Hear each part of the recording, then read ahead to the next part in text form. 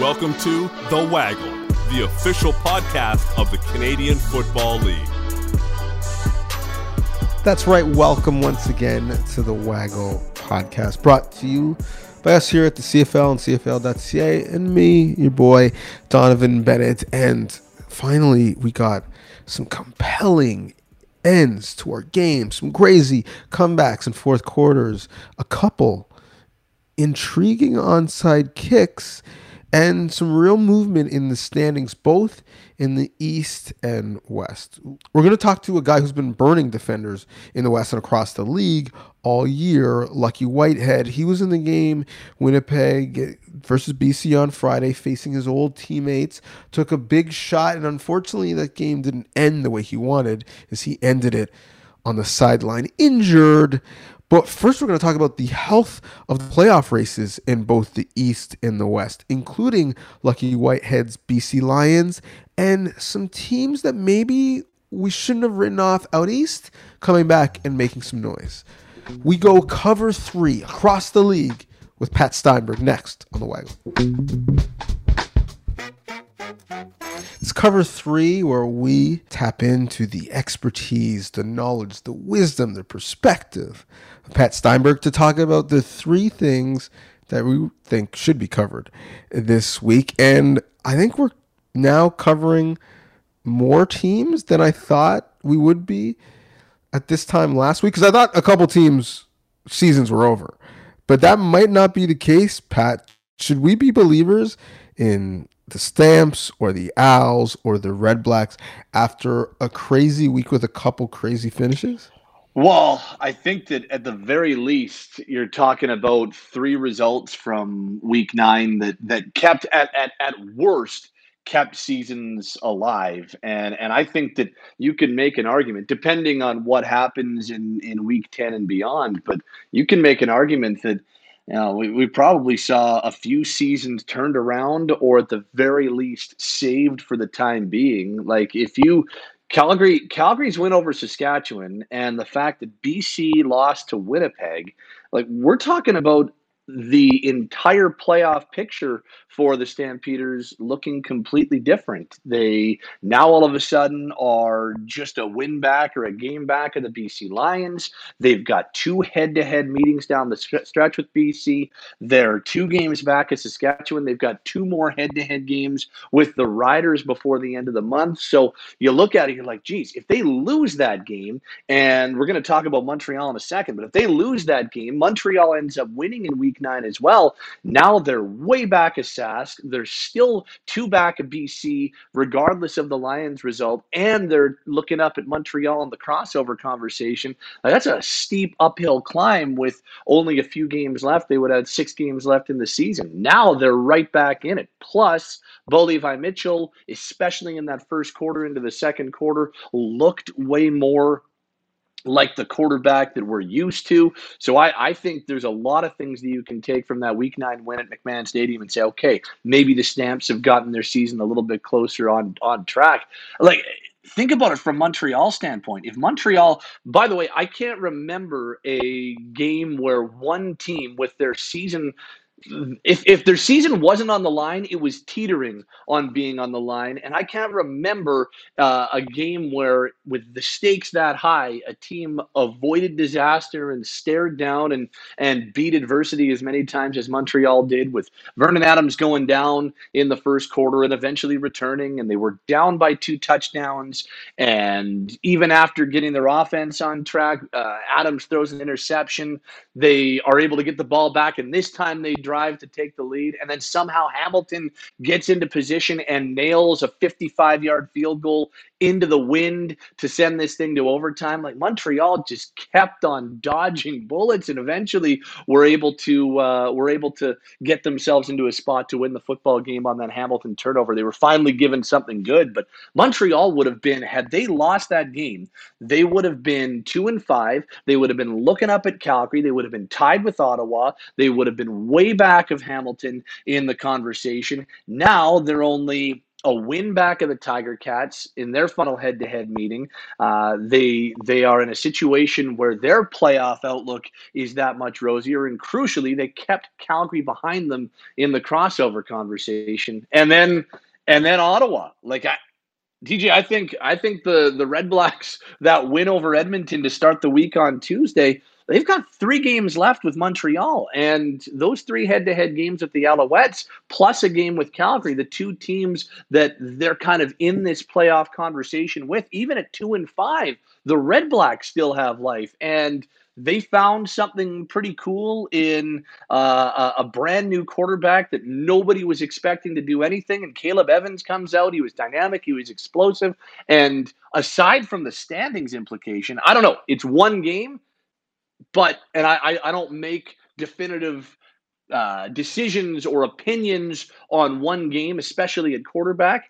But if Caleb Evans can be their answer or their permanent guy, even for the rest of the season, I'm not talking about a franchise quarterback. If they can just have one guy at quarterback for the rest of the year, that in and of itself could be a turning point for Ottawa. So I thought all 3 of those results turned fortunes in some form or another. And now, as we go into week 10, every team in the league has some sort of path to the postseason that you don't have to squint too hard to see. And all 9 teams in some form or another have control over their own destiny. And had Ottawa, Calgary, and Montreal not won this week, I don't know if you could have said the same thing as we go into week 10. At the very least, Evans now gives Red Blacks fans a reason to come to the park, as it was not fun to watch them on offense, to watch them in person, quite frankly. So there's now a bit of life or energy in the franchise for the short term, and we'll see if he ends up being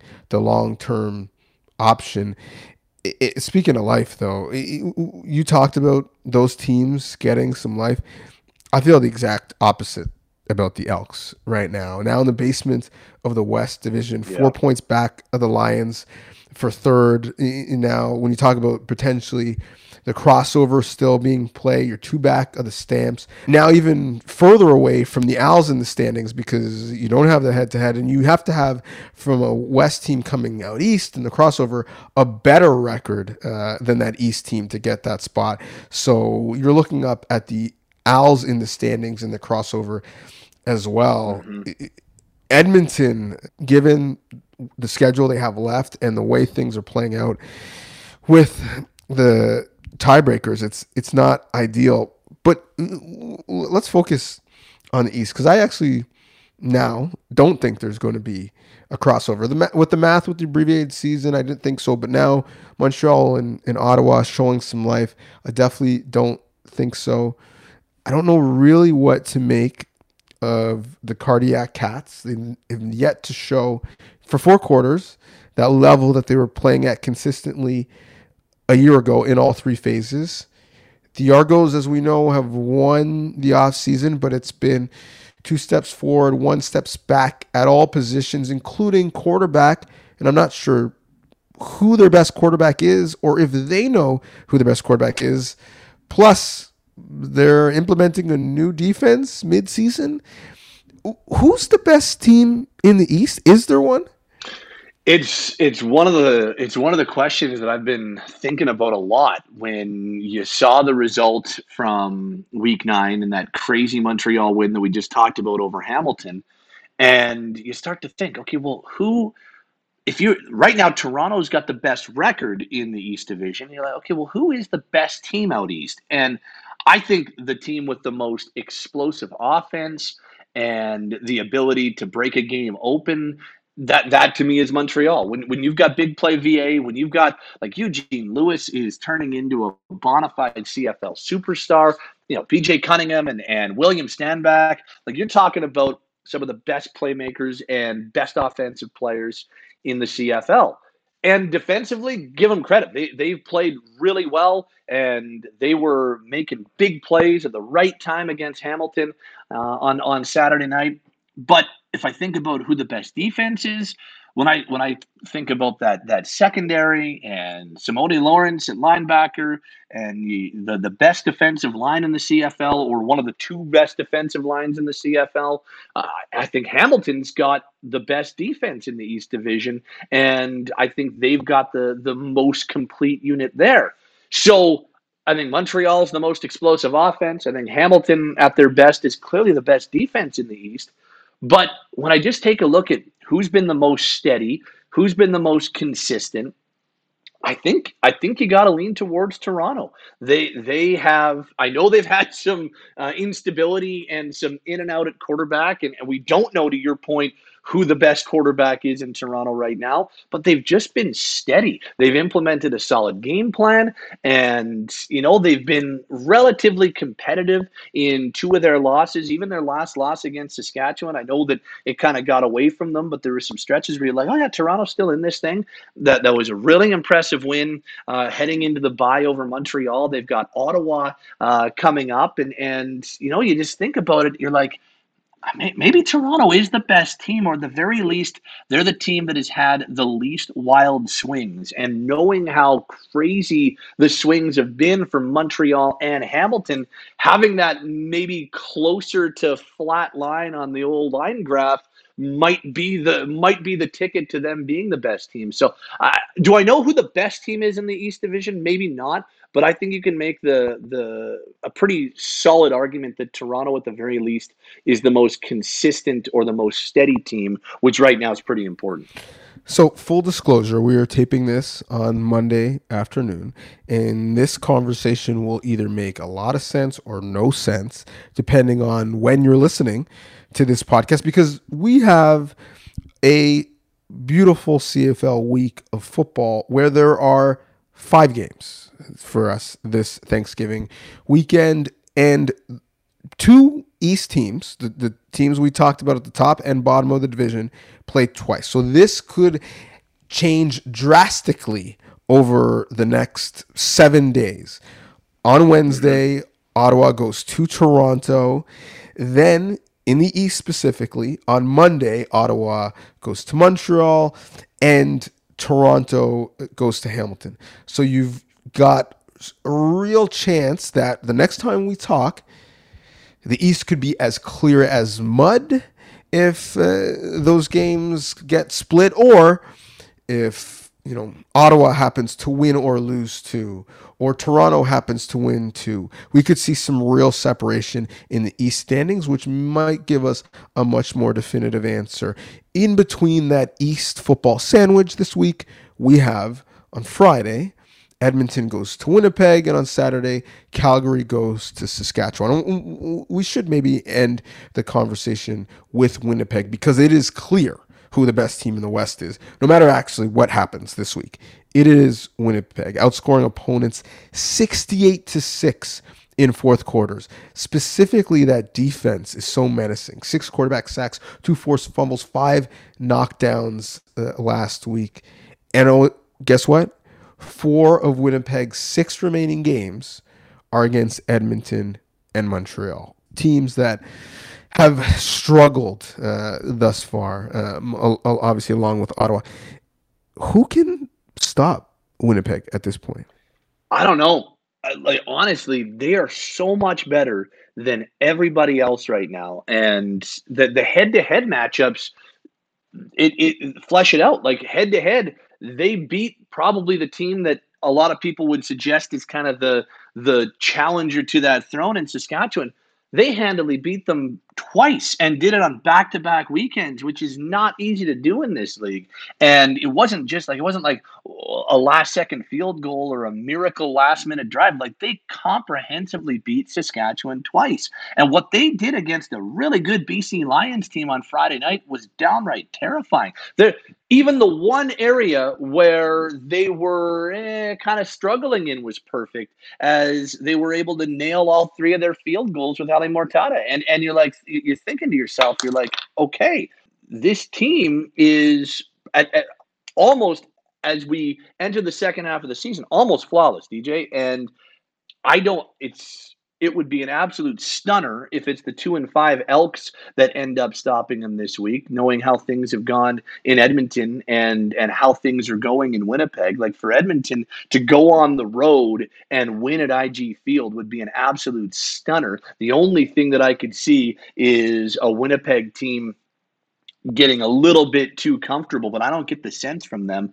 Zach Collaros with another 400-plus yard game, and he continues to cement himself as the front runner in my eyes for MOP. He threw 5 incomplete passes. Like, have yourself a game. Kenny Lawler, more than 200 yards and a touchdown. Andrew Harris was but continues to look more and more like his dynamic self and the guy who was the Grey Cup MVP and most valuable Canadian. And you mentioned it, like 6 sacks from 6 different players, the forced fumbles. They had Michael Riley confused all game long. I just don't know who knocks Winnipeg off. And come the postseason, it's a different story because postseason football is different. But in the regular season, like, it is not close how much better Winnipeg is. And I almost felt bad on the Monday Morning Quarterback this week. I only gave them a couple of paragraphs, but DJ, what else can you say about these guys? It's almost like they've become the boring team because they're just so good. They're so much better. It's like you're just saying the same things about them over and over and over again. And I would imagine if you're Mike O'Shea and that team, that's the best compliment that people on the outside could give them, is that you're so good, you're boring. Yeah, I mean, and they might be underrated when you look at the numbers they're putting up and you look at their depth chart when they're healthy. It seems like 1,000 years ago, but they were rolling in 2019 before Matt Nichols went down, and we would always wonder, well, are they good because of Matt Nichols or are they good despite Matt Nichols? Mm-hmm. And we saw them go on that playoff run, and because they kind of, weren't as good down the stretch going into the playoffs, we wondered, okay, well, they're underdogs and they beat Sask, and they're underdogs and they had the performance of their life in the Grey Cup against Hamilton. But are they that good? They're better now than they were when they won a championship. And if you just look at their depth chart, Zach Collaros, obviously it's his team now. He's the quarterback. I'm not going to say he's the best quarterback in the league, but he's playing the position currently better than anybody in the league. Andrew Harris is probably the best running back in the league in terms of all phases, catching the ball in the backfield, blocking, and obviously running. They've always invested in their offensive line, good, bad, or indifferent. So their offensive line checks out. Their D-line, do they have 4 of the top 10 defensive line players in the league? Probably. They have the best middle linebacker in the league. Do they have 2 of the best 10, 3 of the best 15 receivers in the league? Probably. I mean, the question maybe is their kicking game, but it hasn't really mattered. And maybe we're just judging off of such a high standard because their GM is a former special teams guy. Their head coach is a former special teams guy. And their teams have always been outstanding, and now they're just average. But, yeah, I don't find a flaw in them. And quite frankly, when you look across the roster, they practice best on best all week, and the games to them, it seems like, are easy. It's insanity right now. And you mentioned the kicking part. You're right. It didn't matter. They were still winning games without much issue at all, even when they were missing 2 and 3 field goals a game. And now, if they found something with Mortada, and all of a sudden he can be a pretty automatic kicker, and we see more 3-for-3 games like what we saw in Week 9, then there's another issue that is just fixed. So yeah, I am super impressed with what we have seen from the Winnipeg Blue Bombers, and specifically on the regular season front. I don't know who's knocking them off. They might lose again. We might see them finish at 11-3 or something like that. But in terms of the actual separation between them and the rest of the league, I don't see that gap closing. And barring catastrophe, I think Winnipeg will enter the postseason as the clear-cut Grey Cup favorite. Well, one thing I know is that I certainly jinxed them by keeping for them so hard on this podcast. So I'm fully expecting to talk to you now next week and talk about what went wrong when the Elks upset the Winnipeg Blue Bombers. But either way, no matter what happens this week on October the 8th, when the Elks play the Bombers in a game that may or may not matter at all for Winnipeg, I certainly expect they're going to be hosting a game in Winnipeg when it's super cold in the first week of December, because in the first week of October, anyways, they're the class of the league. You are the class of our CFL.ca contributors. Thanks once again for this, Pat. Thanks, DJ. We'll talk next week, man. Lucky Whitehead. Lucky, thank you for taking the time.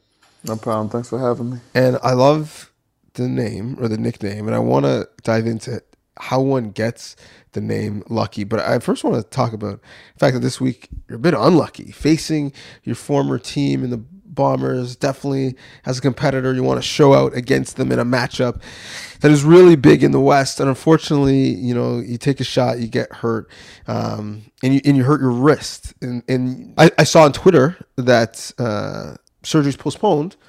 So how is the wrist, and how are you feeling now? It's actually my hand. So I broke 2 bones in my hand. I feel all right. It's kind of numb at this point. But, I'm a little frustrated. I can imagine. Because, you come out of the game, it's reported that you're done for the night, but you tried to get back in there and give it a go. What was that process like, and how did you get the sense that you might be able to play and then realize that you wouldn't be able to? Yeah, I mean, I could feel that it wasn't getting any better, so I tried to just take some medicine to just numb the pain, I guess, and go off adrenaline. But it just wasn't getting any better. I had a big pad on it. I had taped both my fingers together, so I couldn't really move my fingers. I couldn't move the inside of my hand. The pain was just too much. So once I knew I wasn't effective, I had dropped one of the passes on the sideline. I tried to catch it with like one hand in my body. I took myself out. With that moment of realization, when you had to take yourself out, how frustrating is that, given it's an important game, you're having a career year, and like everyone, you've waited for well over a year just to get back to playing in this abbreviated season, and then you had this hurdle. What were the emotions like? Yeah, they were definitely all over the place. It was tough. You could see like the energy just kind of leave my team. You know what I mean? I went to the locker room. It was 3-3. I came out. It was 10-3. Next thing you know, it was 17-3. It just, I mean, the storm wasn't stopping. And I feel like we just had nobody to just take charge. I mean, we just needed to play, but it was, I mean, it wasn't happening at the time. Things just kept happening. But my emotions definitely got all over the place. It was hard to watch. So, as you said, 2 broken bones in the hand. So what's next? What have you heard from the team doctors, from the trainers, from the medical officials in terms of what your road to recovery looks like? Right. I haven't got a straight up answer, to be honest. I told my head athletic trainer that I would like to be back after the Calgary game. So in 3 weeks, I think it is. I counted this week as week 1, so we'll see how I feel after surgery. But I told him if it's sore, then hey, I'm gonna try to get back out there because I can still run. So. You definitely can still run the top off the defense at the very least. Right. Run as a decoy for exercise until you get the hand right. But the surgery is postponed. But the plan is to still have surgery. Yes, the plan is to have surgery Wednesday. I was actually supposed to be there now, but some things happened. I guess I had to wait. So it got postponed until Wednesday, and then luckily I got the weekend off. We got next week I know it's a work week for us, but I know I'm going to be out next week, but I'm going to just try to figure it out, fill it out until the pins come out.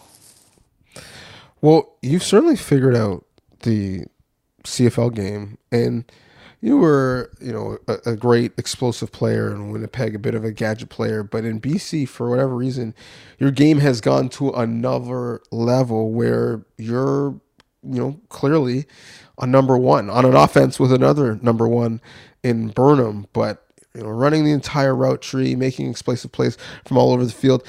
Did something change for you? Have you understood the game differently? Are you being utilized differently? What has been the catalyst to your career really taking off? Kind of both. I just off-season work. Definitely working on my route running to the max. And then I just was tired of that role of being called a gadget guy. I knew I could play receiver. I knew I could catch the ball. That wasn't the problem. It was just the fact being utilized more and getting those opportunities to show it. I never had a problem running past someone. So I just needed to show that I could catch the deep pass. I can run any route that you give me. I can get separation, and I got that opportunity here. And once I got it during camp, I never looked back. I'm a Cowboys fan, so certainly remember you in the NFL with them, and your story to me is similar to one of Brandon Banks, a guy who was primarily a returner in the NFL, comes up here in the CFL, and maybe to start, people just pigeonhole you in that role, and then you find a coordinator, find a quarterback that have some belief in you, and next thing you know, you're playing at an MOP level. Banks has won the award. You were well on your way. Do you see a similar trajectory to your career here to what someone like Banks has been able to do? 100%. And it's funny because I went to one of Brandon Banks' games because I'm from Virginia. So I've seen a guy like him play in person for years now. And I definitely, guys like him, Deshaun Jackson, just the smaller stature receivers that can also return, but also are great receivers. You just find a way to put that stuff into your game and make it your own. Why do you think that sometimes we have a narrow view on what returners can do? I think, to be honest, the toughest thing in football to do is catch a punt with 11 or 12 people coming after you. But for some reason, we don't expect returners to make an impact catching passes when they know where the ball is going to be and they only have to beat one or two defenders. Why do you think it is that it's sometimes hard to get out of that mold once you make a team through teams? Right. It's just tough because usually teams always have their guys as far as receiver. But usually a returner is a receiver. But it's more so like a playmaker. Sometimes it's different catching a pass than it is catching a punt. Some people can't adjust really as much, or they're not as comfortable yet. But once you get out of that, that light. I haven't caught as many punts since, I don't know, probably since I left the Cowboys, right? Once I got into a role of being a receiver, it was different. But once I get back there, it's a natural feeling. So you've had some steps to get to where you are now. It's time with the Jets, time with the Bombers. 100%. What should people learn about that journey, that sweat equity, that you had to put in, and that journey of multiple places that you've been through to get this opportunity now? It's a lot, man. Just resilient. Just not listening to the naysayers. The category as far as you said, like a gadget guy coming in on certain plays. For me, this whole off season, that year off, I wanted to prove that it was more than that to me, and it was more so for myself. I knew I could put up the numbers. I knew it, but I needed to show it, right? And once I got that opportunity, it was crazy. I've been talking to a lot of my guys, and when I got to camp, I haven't caught that many deep passes ever in my life. Besides just playing catch with your boys. But I was in camp, they're throwing posts and corner posts to me like it was no tomorrow. And I was like, well, clearly they believe in me. I believed in myself. And I think it was after Montreal game, I had caught a deep pass. But after the game, Mike was like, I knew you were fast and you could run, but I didn't know if he could catch worth a damn. He was like, but you proved me wrong. So, like, stuff like that is just, it's good to hear. That's a great quarterback, and I'm just glad I'm showing it. Yeah, and early in the year he was having his elbow issue, wasn't necessarily always able to get the ball downfield with consistency the way he wanted, and he's certainly worked through that. So I can only imagine what the numbers would have been like, if he was fully right to go right out of the gate. Yeah, that'd have been crazy. 'Cause I didn't get to work with him as much in camp, if any. I think he practiced day one of practice, and then it was mostly Nathan Rook in there. So I had to, we just had to adjust and adapt. Prior to camp, the Lions went and got you in free agency first day. So that lets you know that you're on top of their board. They certainly had some resources allocated for you and a plan for you when they got you. What was it like for you going through that free agency process and being a priority free agent for this regime? Yeah, my main reason was Mike, to be honest. He called me. We talked on the phone for about 45 minutes. Just his goal, his vision for the season, vision for myself. He asked me what I was thinking, and we kind of talked back and forth. But he pretty much was like, "You're a guy that should be getting the ball at least 10 times a game. I don't know how you're gonna get it, but you should be getting it at least 10 times a game." And of course, I agreed. I knew his resume. I seen him play before. Great quarterback, smart. Just I wanted to be a part of that. I know they didn't do as well in 2019, but he still had a 1,000-yard receiver. Like, he still found a way to get his guy the ball with him and Lamar. So I definitely wanted to give it a shot, try something new. It's been great up until this point. So what's the Mike Riley recruiting pitch? Like when he's trying to get his LeBron on and, get you to take your talents to the shores of BC, what's he saying? What's he selling you? Yeah, he's pretty much just told me it's not many people in the league that can do what I do, as far as returning, getting the ball in the backfield, catching the ball deep, catching it short, and scoring. Like it's just not many people that you can have that can do that. And like he said, I just anyway I should have the ball in my hand. He's trying to do that, and when I was trying to sell myself, I said I just want the ball at least 5 catches a game, and he was like, you should have at least 10. All right, so he's telling me everything I needed to hear, I wanted to hear, and he delivered, more than delivered. So once he puts that out there, now do you go back to him and say, "Hey, Mike, halftime, first half, I only had 3 targets. Come on now, you said 10. Let's go." Can you hold him to that? I could, but at the same time, it's more playmakers out there than just me. You know what I mean? So my plays came.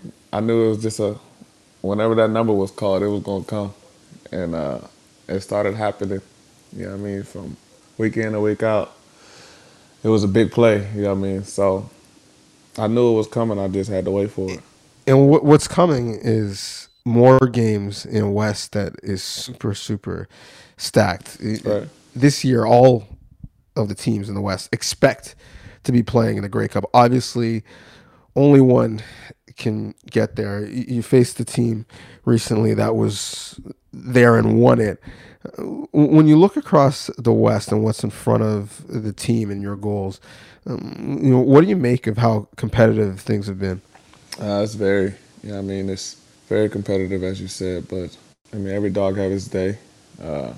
Everybody's beatable. You gotta come with your A game every day. Every play is important. So for us, we just need to rest. We got a lot of guys down right now. And that's around the league. It's a lot of key guys that are down. And to winning this, you gotta have your best. We just need to rest, and when that time comes, especially the playoff time, you gotta have your hard hat on. Who are you looking at in that offensive meeting room to say, okay, I need more from you just so we're still in it, to give me enough time to get back? I'm going to burn him. He's been a leader. He's been around this offense long enough. We're in the same meeting room most of the time, all the time. I mean, he's been the guy. I'm gonna go to him.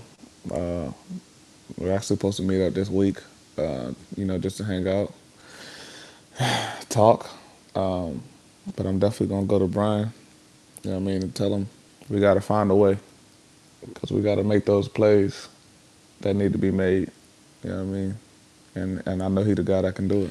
Well, this far, when a play needed to be made, more often than not, you were the guy that was doing it. I hate the fact that against your old squad, you weren't able to finish the game. And so I'm looking forward to seeing you back, hopefully, wishful thinking. Drink as much milk as possible, get those bones to heal. You could be back against Calgary. You said you want to see them. You see them not that long from now, week 11. Right, we'll see them in 2 weeks. Yeah, October 16th. So maybe you're a miracle worker and you can get back in time for that one. But you will see them, no doubt, again. You also got them November 12th in BC. I'll definitely be back by then. So, we heard it here first, the guarantee that Lucky Whitehead will be back. And if so, we'll all be lucky for it. Before I let you go, give us the background, the name Lucky, where'd it come from? I got it from my cousin. Came to visit at the hospital. Asked the doctor what room number my mother was in. The doctor said they're in this room number, and my family gets in there, my aunt, my cousin, and my cousin says, "Where's Lucky at?" And my mom was like, "Who the hell is Lucky?" at that time, and he was like, "My cousin," right? And that was not my name. He's kind of just said it, and I've been lucky ever since. I'm actually a junior, so it's been funny. I only name that I really answer. And I'm still trying to figure out which commentator continues week in and week out to say my full name on TV. But you prefer Lucky? Yes, 100%.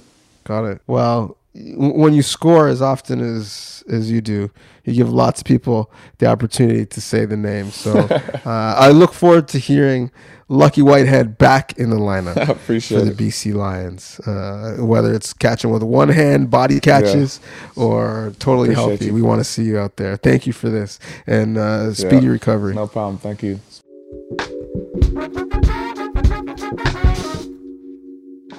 So not the news we were hoping to hear from Lucky Whitehead, but still loved hearing his voice, even though naturally that voice was a little solemn, a little down, because he's down and is going to be out of the lineup. Now, I guess it's good news that the Lions are on a bye this week. He hopes that buys him enough time to get back in the lineup week 11, as the last game of the week, Saturday night, Calgary goes to BC. That'd be incredibly fast, 2 weeks for two broken bones. But hey, crazier things have happened. Either way, I hope he's back in the lineup at some point. But you want to monitor him and his health. There's a couple ways you can do it. One, you can just follow him because he's very transparent on Twitter, at Luck2Fast, 2 T's in fast.